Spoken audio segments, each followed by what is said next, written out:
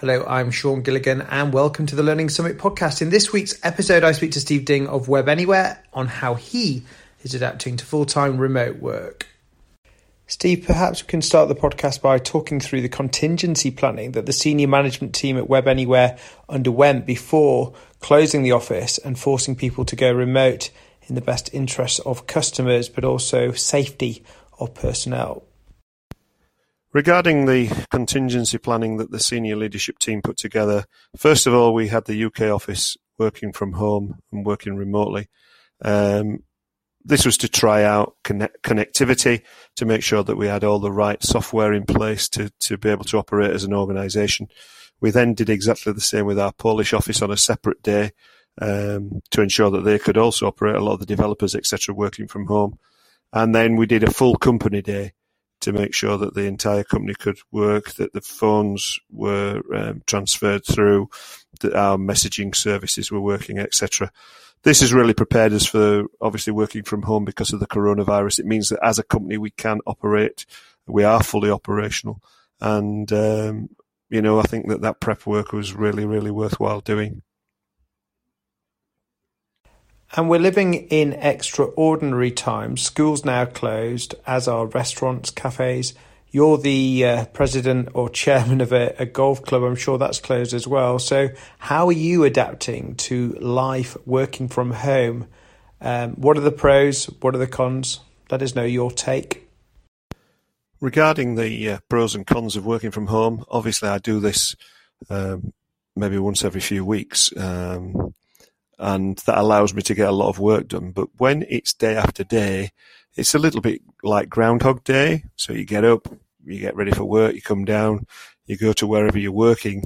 Some of the challenges are that when your children and wife are also at home, they don't like being quiet all the time, especially when you're talking to customers. So that's a bit of a challenge. But I think it's just the fact that you're in the same enclosed environment and you don't necessarily have the same interaction with a lot of people that you normally would do at work. Having said that, we're very lucky in that we have good video links through various systems that we have, and therefore this does help with regard to keeping in touch with the workforce, keeping in touch with your peers, etc. But the challenges really are around just making sure that you can work in a sensible way. I think some of the pluses are that we actually have got quite a lot done. I've actually got quite a lot of work done. Probably some of the ad hoc meetings, etc., that take place at work and are now no longer happening as much, and maybe that's helping a little bit on productivity. So you're saving approximately 2 hours a day because your daily commute is an hour there and an hour back, door to door. How are you utilising this time for either business purposes or perhaps doing stuff with the family? Yeah, Sean, you're right. Regarding the commute, it does save about 2 hours a day. One of the big advantages, it does mean you can stay in bed a little bit longer in the morning before having to get up to come to work. But the main things are that it allows you the time to finish things off. You don't have to be rushing to catch a train. So that's a big advantage for the business. I think from a family point of view, it does allow you to see your family a lot more because obviously they're home at the same time.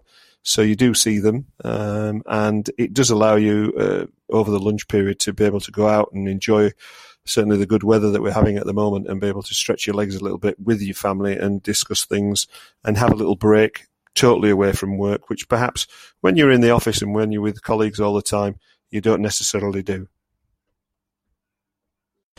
Perhaps you can talk through the sort of daily routine. You've got emails, you've got meetings. Talk us through also the Watch and Learn system and how you're using that at Web Anywhere for internal communication to bring people closer together. Yeah, so I do try to keep a similar regime to what I do at work. So the first thing I do in the morning is to go through all the emails that have come in over the course of the previous evening and obviously through the night with me dealing with our US customers. So I like to get those out of the way first. And then, there might be internal meetings that we're going to have, which will be held either through a Google Hangout or through Zoom. And then if you're wanting to get hold of people, it might be through GChat, but more importantly, we can do this through Watch and Learn. So we can send audio or text or video messages to our colleagues so that we can get responses back during the day. It doesn't have to be straight away. So if it's not really, really important, then we can get those answers back in a timely fashion that suits everybody and means that other people don't have to break off from what they're doing in order to answer a phone call or something. They can do that in their own time. So yeah, there's a lot of similarity to the routine that I try to keep in place. Obviously, meetings with customers are done over Zoom meetings, for instance, and that's the way that we're doing a lot of meetings these days anyway. So there's no real difference there. The only major difference is trying to keep the family quiet whilst you are on a Zoom meeting, especially with customers, as I said previously. Now, the board meeting was meant to be on a Tuesday, face-to-face. The general manager was due to fly in from Poland, but this got cancelled. So the whole board meeting went remote. What was the pro and con of doing it in this way, in your view? Yeah, regarding the board meeting, some of the advantages were that I think because we had an agenda and because we stuck to the agenda, it meant that we didn't go off at any tangents. It meant that we stuck to the point. We were still able to, between agenda items, maybe go off and have a comfort break. At lunchtime, we were able to spend some time going and having lunch away from the meeting. Some of the disadvantages were that, you don't get that feeling of camaraderie. So, there was a little bit of that missing. But, and also some of the maybe ad hoc discussions didn't take place that normally would have done. Maybe that's a plus, maybe it's a minus. But certainly, all the agenda got discussed and we were able to go through all the business items that were on that agenda. So in that respect, it was very positive. What do you think the impact has been on customer experience with the entire workforce going remote? Regarding the impact on the customer experience with the entire workforce going remote, I actually don't think the customers have seen much difference. If anything, they've probably seen that people have been able to spend a little bit more time working on issues for them and dealing with things. So, yeah, I don't think there's been any detrimental effect. I think the whole experience has been very positive, and I think also customers who are going through exactly the same thing where they are understand that there are challenges with working from home and are being very understanding. And if anything, everybody seems that little bit more relaxed, and therefore things seem to be getting done in a more positive way, I think. Now, I believe you had a new starter in sales starting the business to find himself only doing one day in the office before having to work from home. There's clearly challenges on onboarding a remote worker. What would your advice be to other businesses in terms of how they can onboard and start staff with a remote first approach? Yeah, this was probably the biggest challenge that we had regarding onboarding a new starter and then having to do that remotely. So some of the things that were very positive were that we have online learning that's available about our systems and processes. But also I think the fact that, we had that capability of having those online meetings with individuals. So I think it's important that you have the facilities to be able to do that. And also we have the facility to be able to create a lot of screencasts through Watch and Learn and, those one-to-one chats through Watch and Learn as well, which allowed the onboarding of that individual to be a lot more positive than it possibly would have been had we not had those facilities available to us.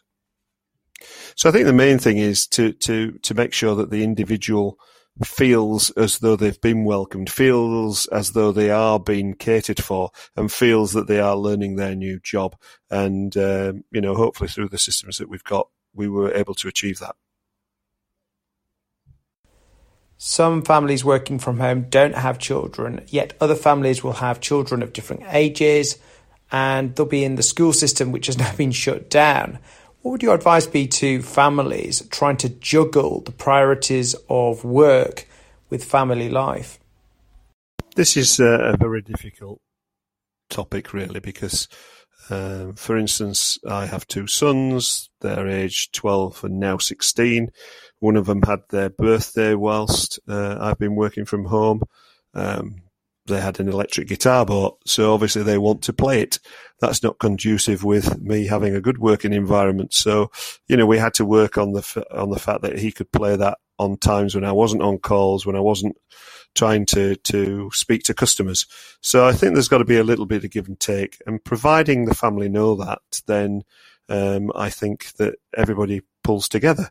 And also, it is challenging when, children want to go and get a drink or want to go, get something to eat and they're coming past where you're working in order to do that. It can be a bit off-putting, but I think people get used to it eventually and get used to that regime. So it's just a case of trying it out and making sure that it's working for everybody and that it's not just a one-way street and that, there's got to be a little bit of give and take.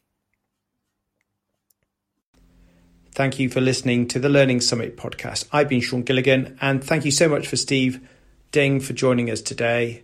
If you've enjoyed it, do subscribe, share it on social media, and until next time, thanks for listening and bye for now.